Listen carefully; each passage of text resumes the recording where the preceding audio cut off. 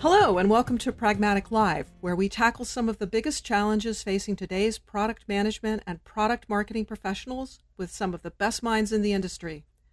I'm Lisa Sorg-Friedman, and today our topic is how gender and generations drive new forms of leadership.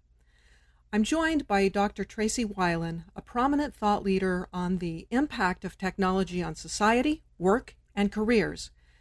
Tracy has been a scholar at Stanford University and has held leadership positions at Apple, HP, Cisco, and the Apollo Group. She's also the author of 11 books, including her most recent one, Employed for Life, 21st Century Career Trends, which was released earlier this year. Welcome, Tracy. Thank you very much. I appreciate you having me on your show. Well, I'm excited to have you here today. I'm looking forward to talking to you about gender and generations. Now, I know you live in Silicon Valley and you've worked for some well-known technology firms like Apple, HP, and Cisco Systems. So would you start and tell us a little bit about your background? Oh, sure. Well, originally I'm actually from New York City. My shift out to Silicon Valley was due to a family illness, and we moved out, and I basically had to start all over again because my liberal arts background and my magazine background was totally irrelevant for Silicon Valley. And so I had to really start all over again, learn about technology products, learn about computers and how to use them, and then be able to work my way into these types of firms that I work for. So did you go back to school in part to do that? Yes. So first I had to temp my way into the firm, which is basically because I had to learn technology, I had to join a staffing firm while working in bars and restaurants and stores in the evenings on weekends to be able to be technology oriented enough to be able to get a job. And my first role that I actually got that was a temp to perm role was with Apple Computer, and that was in manufacturing. And that was really the job that nobody wanted because nobody wanted to be, in the manufacturing industry. Everybody wanted to be the sexy product marketing person or engineer. But I did have to go back to school. I went back to school. Apple had suggested to me that you can't advance in Silicon Valley because it is highly competitive without either having a business or technology degree, in addition to having a bachelor's degree. So I went back for an MBA at night and weekends, and then I continued on for a doctorate and then a postdoctorate because I figured if it's that competitive, I better just keep up the education. Mm-hmm. So after you went from temp to hire, then how did you progress? What were some of the roles that you had in the firms? Sure. So actually, manufacturing was a very exciting job for me. It was the job that nobody wanted, but it for me was I was put into the international division. So that's the early days of outsourcing when Apple was transferring keyboards and monitor production to overseas. And so as a benefit for me is I traveled the world. So I didn't mind, working with people on manufacturing lines and engineers because I was traveling all over the world. And so to me, it was actually pretty exciting. Once I got my advanced degree in MBA, I moved up, basically into management roles. And that was much more broader in procurement. And then I actually shifted into project management when I went to Cisco. Cisco was looking at that time for people who had strong international backgrounds, combined with the education credentials, combined with, the ability to lead teams. And so that's when I moved into project management. You were also a professor for a number of years. And what did you teach?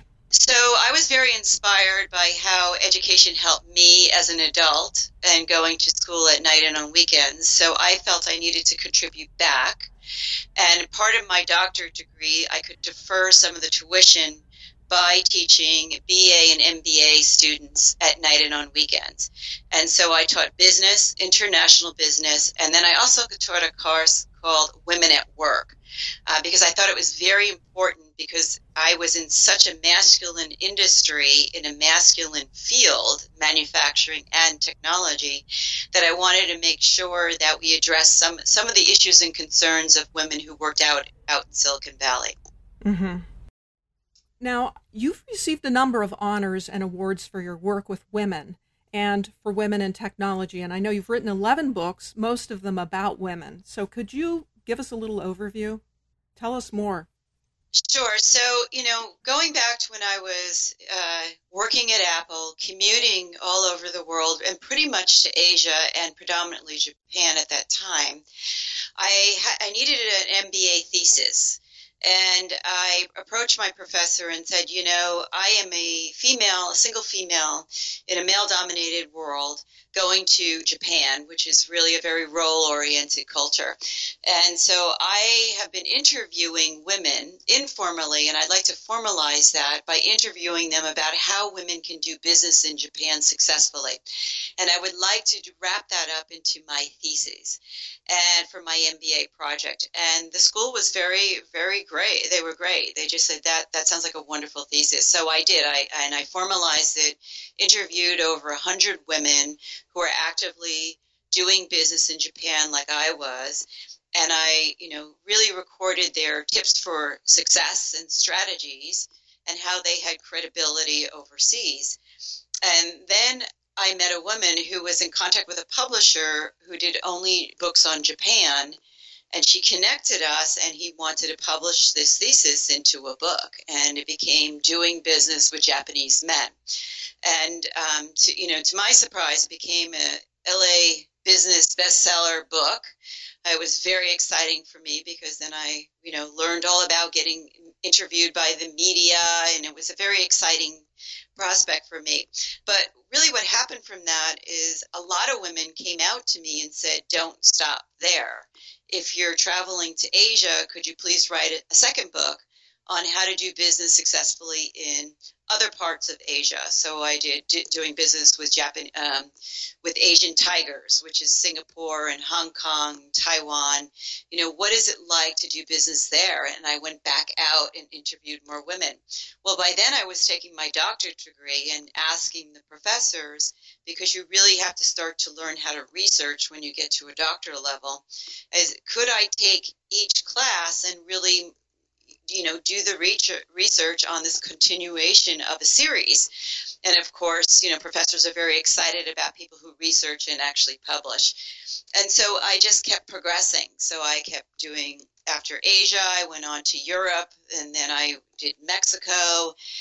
And eventually someone said, Tracy, you're going to have to do the women in the United States. You're doing the entire world where you're traveling, but at some point you'll have to do something in the U.S. And in 2013, I and my team at that time, we actually published together as a research institute, Women Lead, which is about women in leadership in the United States. And so, I think there's around 8 books over the years that I have published just dedicated to women and success alone in business in some form or factor. Mm-hmm. Now, you have compared women in a number of cultures. What are some of the differences that you find, specifically in the U.S. and versus some of the other countries? Well, I think every country has its uniqueness. I found even in the United States that women vary regionally. And so I think it's important to know that you need to understand the environment that you're walking into as a businesswoman. I used to frame it in Asia, particularly in Japan, because it was so role-oriented at that time that I was like a third gender, because they had never seen a businesswoman come over from the United States doing business with them. And they knew that I was different than the local women who were really not working. They were either secretaries or tea servers and basically full-time moms. And I wasn't like a man, because obviously I was a female and wore dresses and suits and, and had long hair. And so I just, I find that I had to educate different countries on this new phenomena that they were experiencing, which is the American businesswoman and how we're different. Now, over time, obviously, there's many more women in the workforce. There's many more women traveling overseas, and I think that a lot of the generations have shifted overseas as well, and so this is becoming less important, but still something that had its place in time. Interesting. And what about your latest book, Employed for Life? Would you tell us about some of your findings from that? So Employed for Life is really all about careers and workforce in today's modern era. So it's really a 360-degree look at through different lenses, from the HR, in a company. What's the new expectation of an employee? From the hiring manager, what's different about finding talent today and what are you looking for? From the employee who's gotten a job, what's different about how you found a job, what you need to present yourself as compared to the past. So it's really just a 360-degree look at job hunting, career development, and modern day workforce through the eyes of different groups and organizations. Mm-hmm. So what have you found about job hunting? I mean, things have changed. Everything seems to be online, and that can make it really challenging. Yeah, well, I think that's the good news. And the good news is that you have much more transparency and visibility to jobs that are available and out there. The bad news is that there's so many job boards and so many people applying to these jobs that it's sort of like a black hole. And I think that's a frustration that a lot of people have about the online job boards. Recruiters will tell you that 65% or to 75% of jobs today are still secured through knowing someone. Mm-hmm. That then the network. So usually it's a friend who introduces someone to somebody else who's looking for a person. Because at the end of the day, people hire people. And so if you come in with a reference or a connection, that person has a lot at stake, right? Mm-hmm. Because they're representing you. And it also helps the managers sort of filter through all of these unknowns coming in from job boards. So I think that, we look at the job boards and say, that's great, because now I can see everyone who's hiring and get in there and apply.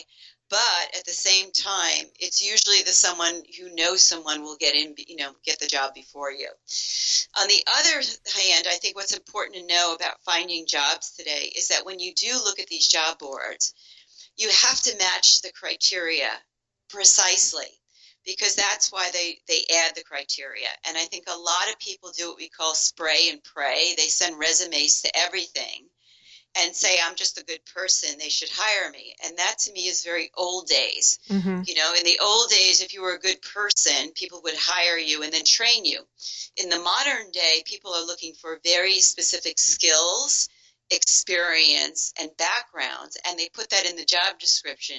And so I encourage employees or people who are applying for jobs, if you don't meet 90% of the criteria in the job description, let it go. And I think a lot of people are very tempted to apply to everything and hope. Mm-hmm. And I think that's one of the best practices that came out of the interviews that I did for that research and that book. Really? So 90%? Because I know sometimes I've read things where they talk about men will apply for jobs when they have, just over 50%, and women have more of a tendency not to apply unless they're closer to 100%. Online, right. Yeah, so I'm okay. talking about criteria online. So okay. I don't know if you're male or female. I know in the work environment, if I know you and an employee wants more responsibility, I understand the research suggests that men will be more likely to volunteer to be promoted when they only have half the capabilities, and women will hold back when they have 90% of the capabilities. Mm-hmm. Yeah. No, but that's a good point, online versus live. Now, when it comes to career development, I know you've done a lot of work, we're talking about women, but also different generations. And are you finding any differences with career development among the way women address it and then perhaps younger generations? Well, let me just start off. So in this body of work I did for Women Lead, we did extensive surveys of both men and women in different management and leadership roles across the United States in different kinds of firms and organizations. And they really were segmented into three generations: the millennials, often known as Generation Y, Gen X, and the baby boomers, because that was predominantly what was in the workforce that we were evaluating. We also did what you call qualitative interviews, where I interviewed actually and led that team of interviewing over 200 women who were leaders on their views of leadership, and then you kind of cross the data. Mm-hmm. So what we found on the generation-wise is that, first off, women across the board in all generations ranked women highest on all modern day leadership skills, attributes, and characteristics. So that suggested that women are ready for women as leaders. And the characteristics are common day ones that you measure, whether it's problem solving, critical skills, strategy, vision, big picture thinking. What we found is that men did not rank men highest on all of the leadership skills, attributes, and characteristics, which meant that we had an issue. We had to really dive deeper and say what men, what's the differences. So we decided to cut the data in a different way by the 3 generations and start to look at, are there differences between men in these generations and view of, women in leadership. And that's what we found. We found that our millennial men, or Generation Y, and Gen X were pretty much gender agnostic. That is, a good leader is a good leader. And so they didn't really skew in any direction because it came up pretty, equally. But we did find that the baby boomer men was the skew, that they really had suggested that they felt that men were more qualified for leadership than women. And when you sit back and you look at that, you say, well, these men grew up with the Leave It to Beaver world. They didn't necessarily grow up with women in the workforce, or mothers in the workforce, or mothers as managers. And many of them only saw the male figure. And so that's where they may be predisposed that way. I think the more interesting result was the younger men. So that's sort of like the 50 and under group who didn't see any gender differences. And that made a lot of sense to us as well, because a lot of young people today grow up with single parents or dual working parents, or the breadwinner may be the female and not the male. And so these generations are not seeing the world through a lens of gender anymore. They're seeing it in a completely different way. So I think that was a major finding that we had. And had we not cut the data by generation, we probably wouldn't have found that. Mm-hmm. Boy, I see that as a really positive and hopeful development. Wow. So exactly. So a lot of women said, well, we'll know that the men will cycle out of the workforce, and then we'll have the younger generation and the gender issues will go away. And HR people will tell you, yes, but, and this is where company culture becomes very important. If you are still replicating and enforcing the hierarchical masculine cultures of the past, then you are almost morphing people who are gender agnostic into roles that they may have to learn, right? So it's basically, and I say HR executives are very sensitive to that because some companies have very strong cultures. So the only way to excel or move ahead is if you sort of conform to those cultures. So I think it's a catch-22 there, that you also have to realize that the culture has to evolve as the roles evolve and the gender viewpoints evolve. Wow, that's a good point. That's fascinating. Yeah. So there's still a lot of work to do. Well, there are, and I think that's the point, is that a lot of women, like myself, have worked in Silicon Valley, and there are very strong cultures and very masculine cultures of firms in Silicon Valley. So even though the generation coming in doesn't understand that may be the mode of survival that they will need to adopt, because they really want to move ahead. So let me ask you, do you have any specific findings about women who work in technical fields? Well, number one, there isn't enough of them, and that is hopefully changing. And I think that's really changing through parents, through school systems now, really encouraging young girls to get their hands dirty and touch technology and make them feel good about it. And I'm going to add technology and finance, because I think those are two fields that seem to be pushed towards young boys and not as much towards young women. And that has changed. I meet many more young girls today who are excited about technology. They're in technology classes. They're at technology camps, right? So I think that whole shift, when we will see that pipeline mature over time and see more women in that area.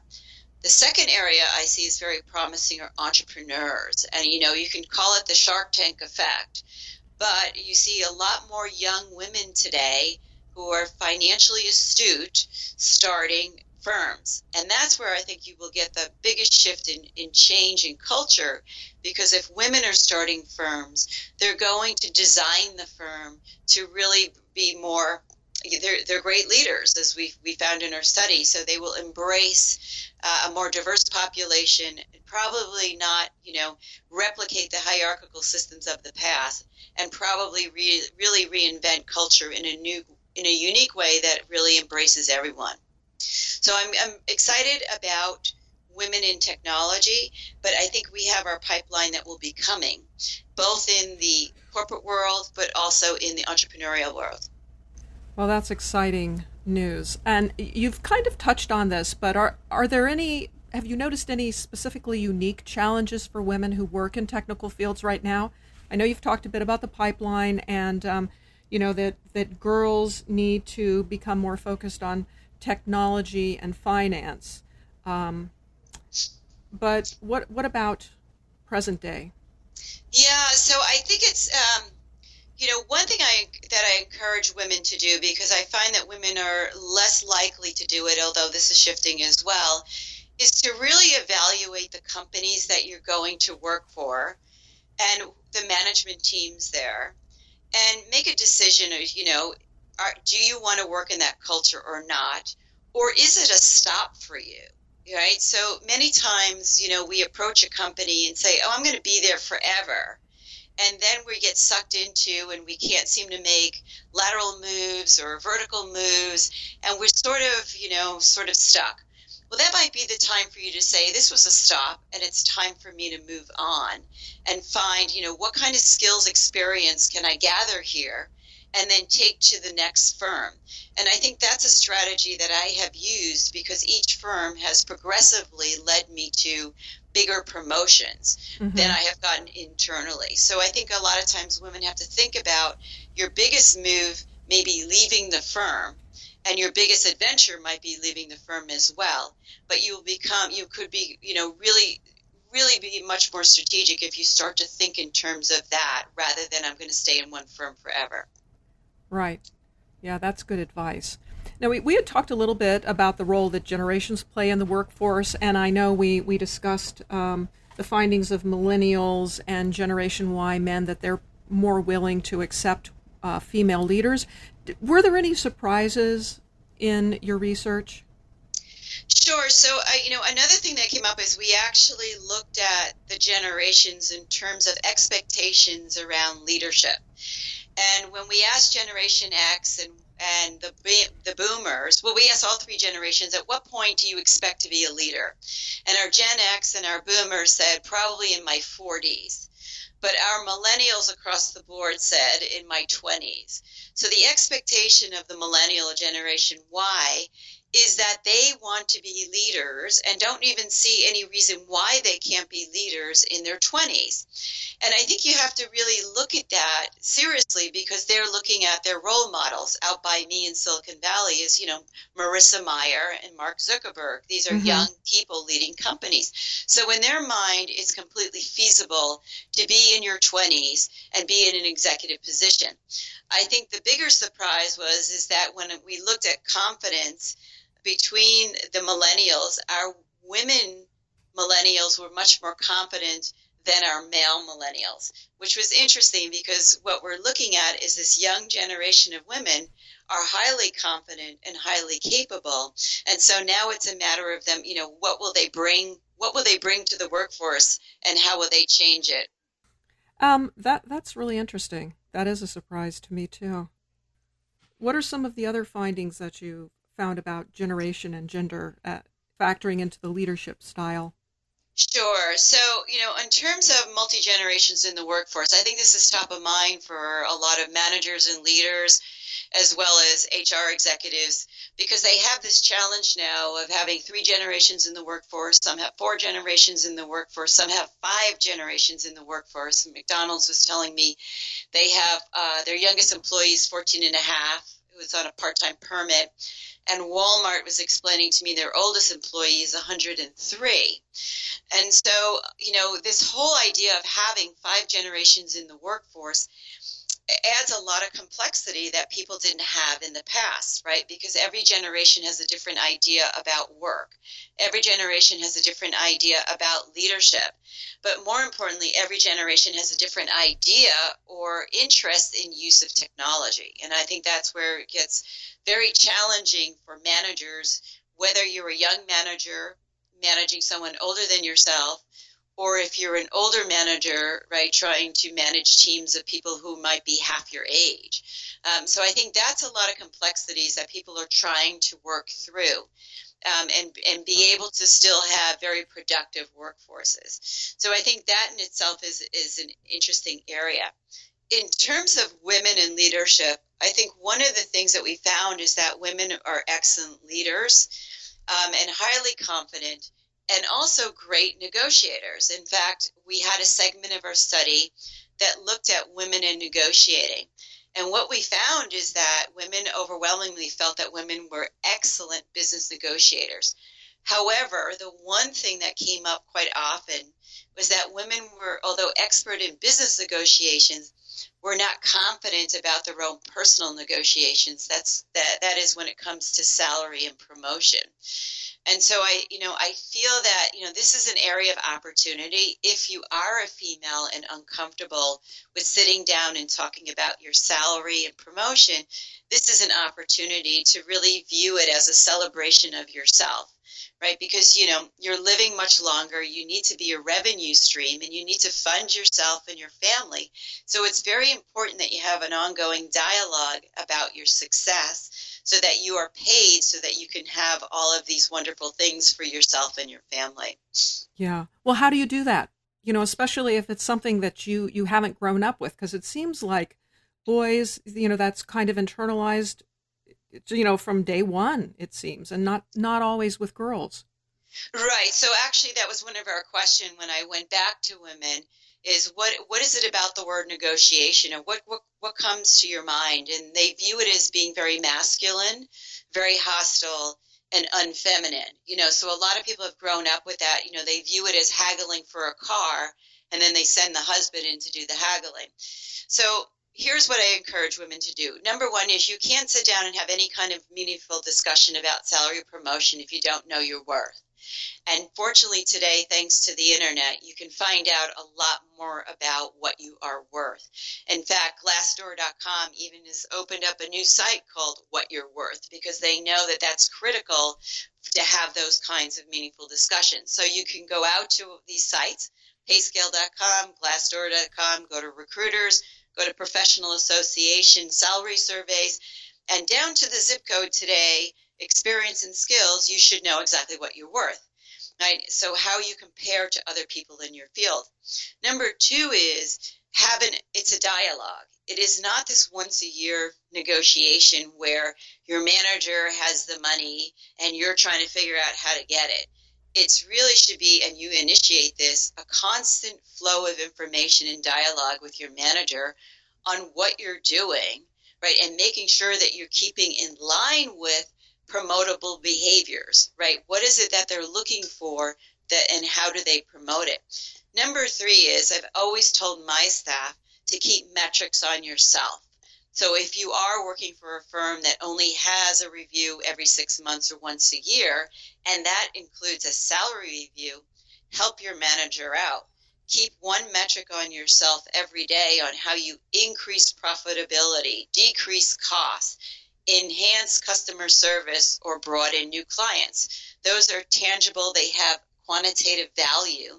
And then you can, at the end of the year, you'll have 360 plus metrics on yourself, which a manager would just love to staple to their request for promotion or salary increase, because you've quantified it for them. So I think people need to be much more proactive about their promotion and their salaries.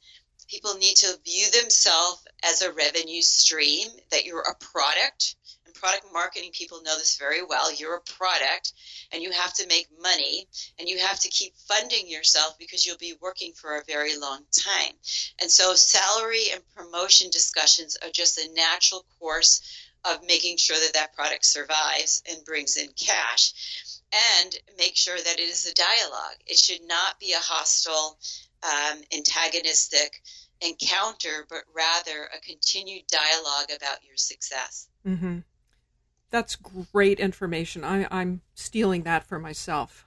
Absolutely. Now, I have one little question. When you were talking about looking on Glassdoor.com and Payscale.com and things to help you know your worth, and you mentioned that you can drill down via zip code.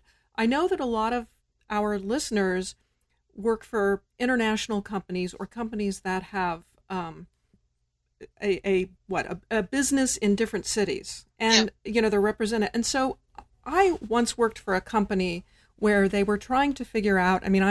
They were trying to figure out how to pay everybody because we were scattered. We were a virtual team, and it got kind of challenging because people who lived in North Carolina were being defined by a different metric versus those of us who lived in Phoenix versus those who were in San Jose, and it got a little bit confusing because some people would be doing the same work, same title, but for a different salary.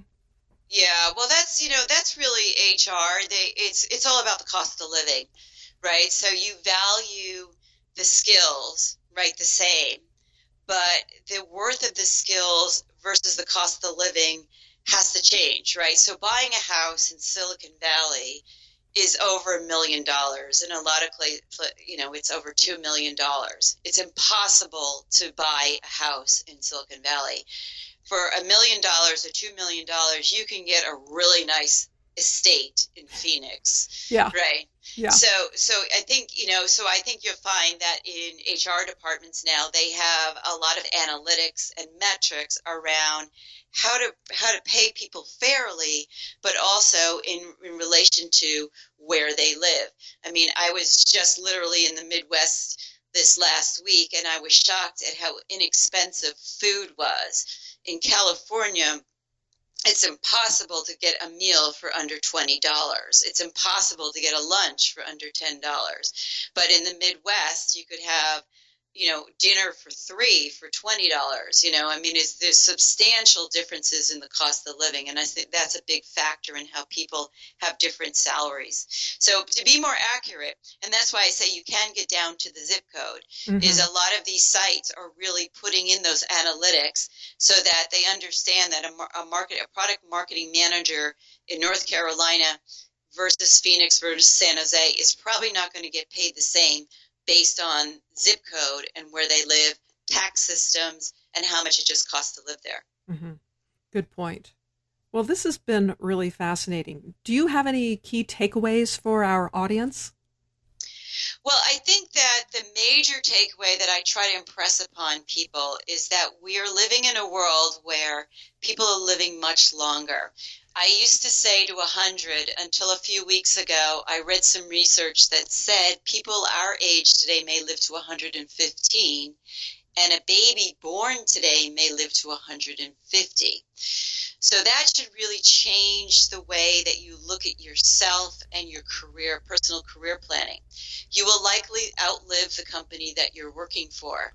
So you need to really have a different plan for yourself, and your career will have many careers because you probably will be working, some of us 70 years, some of us 80 years, some of us 90 years.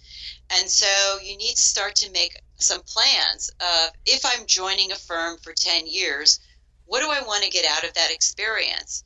If I'm transitioned out of a firm and I may be in 5 years, what do I want to be able to reflect that I've done there so I can carry it to the next job?